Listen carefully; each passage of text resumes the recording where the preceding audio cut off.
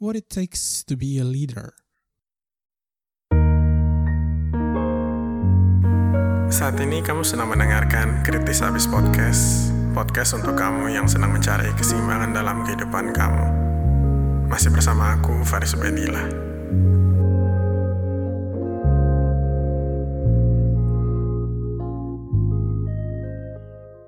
Halo, masih bersama aku Bay di Kritis Abis Podcast. Dan hari ini kita akan ngebahas tentang apa sih yang sebenarnya kita butuhin untuk menjadi seorang pemimpin yang baik. Kalau ngomongin soal pemimpin itu, biasanya kita mendeskripsikan bermacam-macam jenis orang. Tergantung di lingkungan mana kita mencari si sosok pemimpin ini, ya nggak sih? Kalau misalnya di rumah itu, misalnya kita masih menjadi seorang anak, berarti pemimpin kita itu bisa dibilang adalah orang tua kita. Kalau misalnya di kantor, itu mungkin manajer kita, direktur mungkin, atau mungkin CEO. Intinya adalah sosok-sosok yang menjadi seseorang yang notabene itu bertanggung jawab sama kemaslahatan kita lah. Di sini sekarang sebenarnya kan ada istilah gini ya, kalau misalnya anak buah atau bawahan itu melakukan salah, maka yang akan diminta pertanggungjawabannya itu adalah sang pemimpin. Pertanyaannya, apakah ini benar? Apakah memang seharusnya seorang pemimpin itu tuh bertanggung jawab atas kesalahan yang dilakukan oleh anak buahnya atau bawahannya? Contohnya seperti ini. Misalnya nih ya, contohnya kita misalnya masih SD. Nah, pada saat kita SD itu, jadi kita mencuri penghapus teman kita, terus ketahuan sama guru kita. Dipanggillah kita ke ruang guru, dimarahin kan, kamu kenapa suka mencuri penghapus? Oh enggak, saya soalnya butuh penghapus bu. Oke, kalau kayak gitu nggak apa-apa, jangan diulang lagi ya. Dah. Kemudian besoknya ternyata kita melakukan lagi nih, mencuri kali ini sepatu teman kita.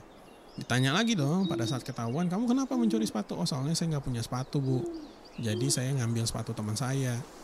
Saya lihat sepatunya bagus banget, jadi saya pengen. Nah di situ tuh karena ada tuh garis di mana akhirnya orang tua kita harus dipanggil, walaupun kita tetap dimarahin sama guru kita dan kita tetap diingetin supaya jangan mengulang lagi si tindakan pencurian itu. Tapi di situ orang tua kita dipanggil.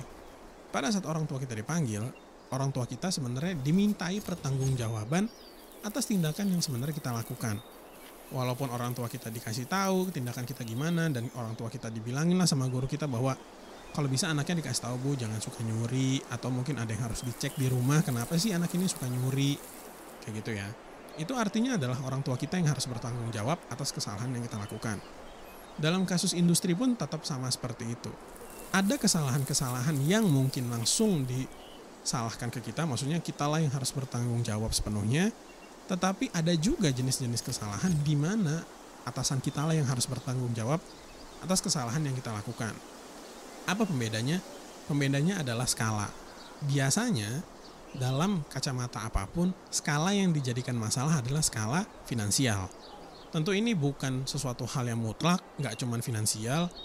Ada juga kesalahan-kesalahan yang jenisnya itu lebih mirip kemanusiaan, mungkin tentang hati nurani, mungkin tentang norma-norma yang ada di masyarakat. Tapi intinya adalah skalanya tuh ada sebenarnya. Cuman permasalahannya, metriknya nggak jelas. Jadi kalau ngomongin skala itu kan kita harusnya ada meterannya gitu ya. Dari apa sampai apa. Cuma permasalahannya tuh nggak jelas. Di sini itu permasalahannya. Sehingga statement tadi bahwa apakah pemimpin harus bertanggung jawab atas kesalahan bawahannya, jawabannya bisa iya bisa tidak, tergantung skala yang terjadi di lingkungan secara lokal. Karena setiap lingkungan itu biasanya punya skalanya masing-masing. Kita asumsikan seperti itulah. Nah dengan kondisi seperti ini maka sebenarnya setiap pemimpin itu dituntut untuk menjadi pemimpin yang lebih baik agar bawahannya dan anak buahnya itu juga menjadi lebih baik, ya nggak sih? Sepakat ya? Permasalahannya, kalau misalnya kita mulai dari kata industri ya, kata pemimpin itu tuh adalah kata-kata yang asing kita dengar kalau misalnya kita kerja. Jarang kita lihat ada penggunaan kata leader selain kata team leader, TL lah kalau misalnya bahasa anak zaman sekarang. Tapi kalau misal di atas tim leader itu ada lagi supervisor misalnya, ada lagi manajer, ada lagi di atas manajer itu senior manajer, di atas senior manajer ada apa? Ada direktur, ada presiden, ada vice presiden. Oh ternyata di atasnya lagi ada eksekutif, jadi CEO, CFO, CTO, orang-orang yang seperti itu.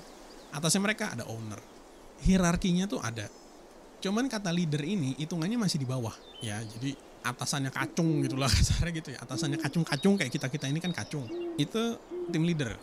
Kalau misalnya kata manager, paling gampang kata manager sih sebenarnya. Atau supervisor juga nggak masalah. Adalah kata perintah. Supervise, mengawasi. Manager, mengelola. Direktur, directing, mengarahkan. Ya kan? Itu adalah kalimat-kalimat perintah.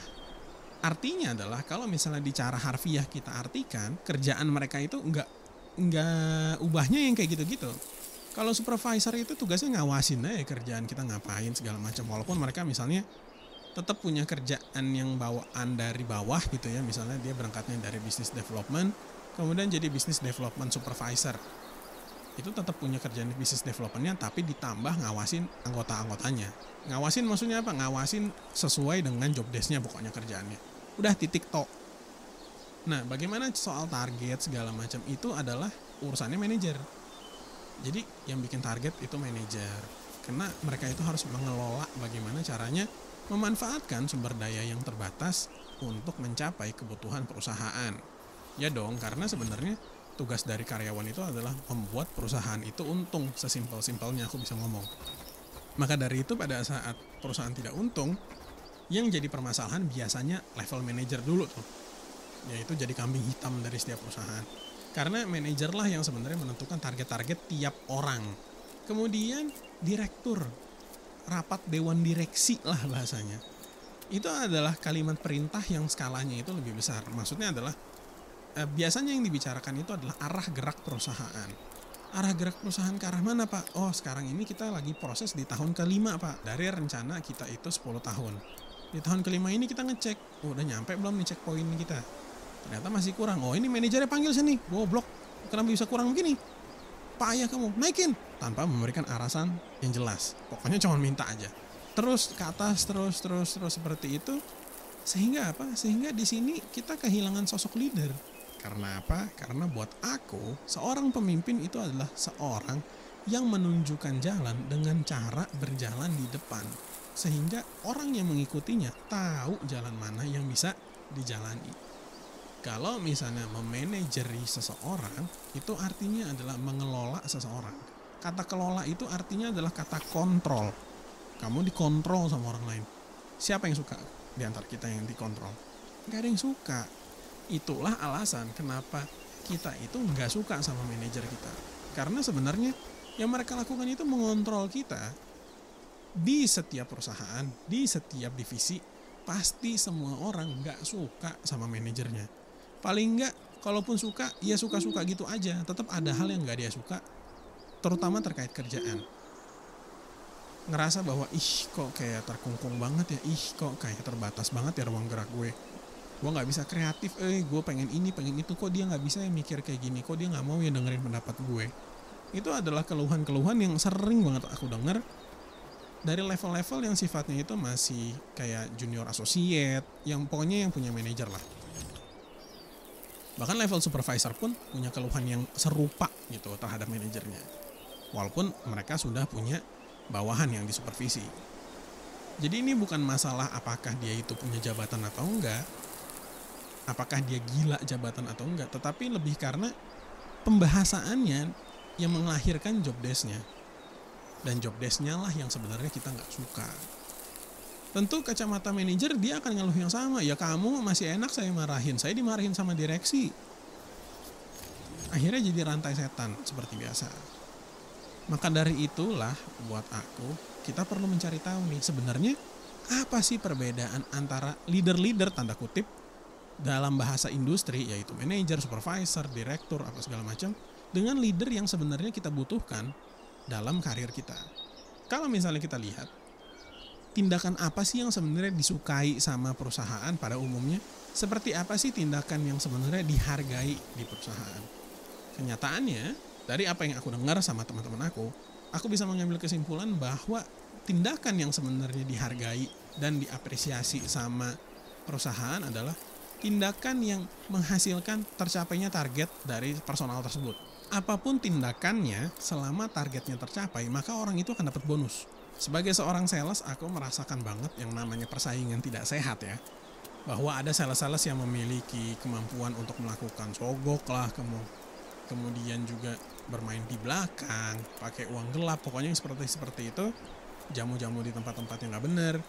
Itu adalah tipikal-tipikal sales-sales yang banyak di Indonesia. Dan sales-sales ini dapat komisi, dapat bonus. Karena apa? Karena mereka mencapai target.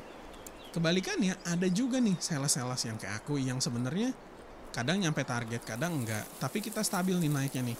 Pelan-pelan. Karena apa? Karena kita menggunakan cara yang bersih. Kita mencoba untuk meningkatkan skill kita secara umum, skill kita secara khusus, itu secara perlahan.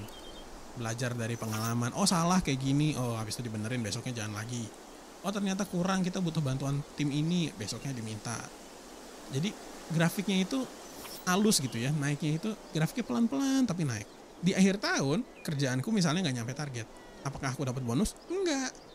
Apakah aku dipuji? Sama sekali enggak. Yang ada aku dimaki-maki, dibilang bahwa cara yang aku gunakan itu nggak berhasil. Kalian pun pasti pernah merasakan hal yang seperti itu. Tindakan yang di reinforce adalah tindakan-tindakan yang sebenarnya membunuh lingkungan kita sendiri. Pada saat orang-orang seperti ini yang high performance ya kasalah gitu, kita bisa bilang orang-orang yang high performance ini karena mereka mencapai target, itu akhirnya kan naik jabatan. Mereka naik jabatan. Permasalahannya adalah apakah pada saat mereka ini high performance itu sebanding dengan kepercayaan yang dimiliki oleh orang lain? Jelas-jelas enggak. Kenapa? Karena dalam mereka mencapai performance mereka menggunakan cara-cara yang tidak layak untuk digunakan. Sehingga sulit buat kita dari kondisi internal ya, melihat orang-orang yang naik jabatan dengan cara seperti itu untuk percaya sama mereka. Situasi seperti ini menjadi situasi yang sangat toksik untuk perusahaan itu sendiri. Akhirnya pegawai-pegawainya gak ada yang merasa aman. Belum apa-apa kita udah ngerasa kayak aduh, kok gue ngerasa gak aman ya di perusahaan ini. Denger nih bahwa kayaknya deket-deket ini bakal ada layoff deh. Semua orang seketika langsung ngerasa gak aman. Padahal kerjaan kita bagus, padahal etos kerja kita bagus. Semua orang ngerasa gak aman. Kalau misalnya situasi kantor kalian seperti itu, sebenarnya lingkungan kantor kalian itu gak sehat. Maka sebenarnya kalau misalnya kita lihat dari kondisi seperti itu, apa yang sebenarnya kita butuhin supaya lebih sehat? Buat aku ya, membangun kepercayaan artinya adalah memberikan yang terbaik setiap harinya. Kita harus berani ngeluarin energi lebih lah untuk orang lain. Permasalahannya, orang-orang yang dipuji, orang-orang yang diberikan bonus, orang-orang yang diapresiasi secara umum adalah orang-orang yang berani menginjak-injak orang lain, berani mengorbankan orang lain demi kepentingan diri sendiri. Padahal pemimpin yang kita cari, selalu kita cari adalah pemimpin yang berani mengorbankan dirinya sendiri demi orang lain. Sehingga kita perlu sebenarnya merubah sistem yang tadinya memberikan komisi, memberikan bonus, memberikan apresiasi kepada orang-orang yang salah, jadi diberikan kepada orang-orang yang benar. Karena buat aku pribadi, aku gak butuh pemimpin yang high performance. Performance kalau misalnya ternyata orangnya banyak yang bisa ngerjain itu, pasti ujung-ujungnya nyampe. Biasanya perusahaan yang memiliki high performance tapi low trust si pemimpinnya, karyawannya itu silih berganti. Setahun keluar, barangkali bahkan 6 bulan udah pada keluar. Orang-orangnya ganti terus. Nyampe kah si targetnya? Nyampe, tapi biasanya manajernya yang kerja rodi untuk nanggulangin si bolong-bolongnya dari anak buahnya. Karena anak buahnya silih berganti kan. Sehingga tidak ada hal yang bisa dikonsistenkan. Kebalikannya untuk perusahaan-perusahaan kecil di mana si performance-nya mereka itu biasa aja lah gitu ya. Medium performance tapi high trust. Biasanya orang-orangnya itu awet di sana. Betah, nyaman. Walaupun gajinya kecil misalnya, walaupun misalnya penghasilan mereka biasa aja, tapi mereka betah. Karena apa? Karena mereka percaya sama si pemimpinnya bahwa apapun yang dijalankan sama dia orang ini, sama si orang ini, itu pasti baik buat kita. Dan disitulah kunci menjadi seorang pemimpin yang baik. Bukan tentang performance-nya seberapa banyak, seberapa tinggi, tetapi tentang trust-nya seberapa tinggi. Siapa sih yang mau punya pemimpin yang low performance, low trust? Nggak ada. Semua orang pengen high performance, high trust. Ya, itu idealnya. Tetapi kenyataannya adalah kondisi ideal itu sulit dicapai. Sehingga kita harus berkompromi kan. Apa yang harusnya kita kompromikan? Sebenarnya yang harus kita kompromikan adalah performance-nya. Karena performance-nya bisa dicari lewat quantity dan bisa dicari lewat overtime. Overtime itu bukan maksudnya lembur ya, maksudnya seiring berjalannya waktu performance-nya akan meningkat. Kalau misalnya dia memiliki sistem yang konsisten dan membangun kepercayaan dengan anak buahnya. Kayak gitu sih. Kalau misalnya kita bayangin orang tua kita, contohnya misalnya di rumah, pada saat kita tadi tuh dimarahin bahwa kita itu nyolong sepatu, nyolong penghapus mungkin, habis itu dimarahin kan kita sama orang tua kita. Apakah orang tua kita berhenti mencintai kita? Rasa-rasanya enggak. Orang tua kita pun marah karena apa? Karena mereka pengen kita menjadi lebih baik. Tentu enggak semua orang tua memiliki skill yang luar biasa bagus. Cuman maksudnya setiap niat dari orang tua itu pasti adalah mencintai anaknya dengan sepenuh hatinya. Kita nggak setiap hari suka sama anak kita. Kita nggak setiap hari itu kayak demen lah dengan perilakunya anak kita. Tapi cinta itu nggak berhenti. Dan rasa seperti itulah yang sebenarnya baiknya dicoba untuk ditiru dalam kondisi industri. Kalau misalnya itu bisa diciptakan situasi di mana si pemimpin menganggap bahwa anak buahnya sebagai anak-anaknya yang bisa dia cintai, kapanpun, dimanapun, seperti apapun, itu bukan berarti jadi baik setiap hari. Itu bukan berarti gak pernah marah sama sekali. Baik ada porsinya. Pada saat diperlukan disiplin, disiplinkan. Pada saat diperlukan untuk diberikan kompensasi, silakan berikan kompensasi. Apresiasi pada saat orang-orang mencapai performance yang bagus, kasih apresiasi. Kalau misalnya itu semua dilakukan dengan alasan bahwa mereka ingin melihat si anak-anak buahnya ini sukses, maka berani jamin bahwa itu adalah leader yang baik. Oke? So that's it for me. See you on the next podcast. Bye-bye.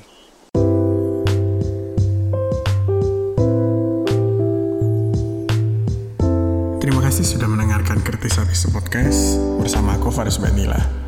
Jangan lupa terus dengarkan Kritis Habis di Spotify, Apple Podcast, Google Podcast, dan Anchor. Semoga harimu menyenangkan dan see you on the next podcast.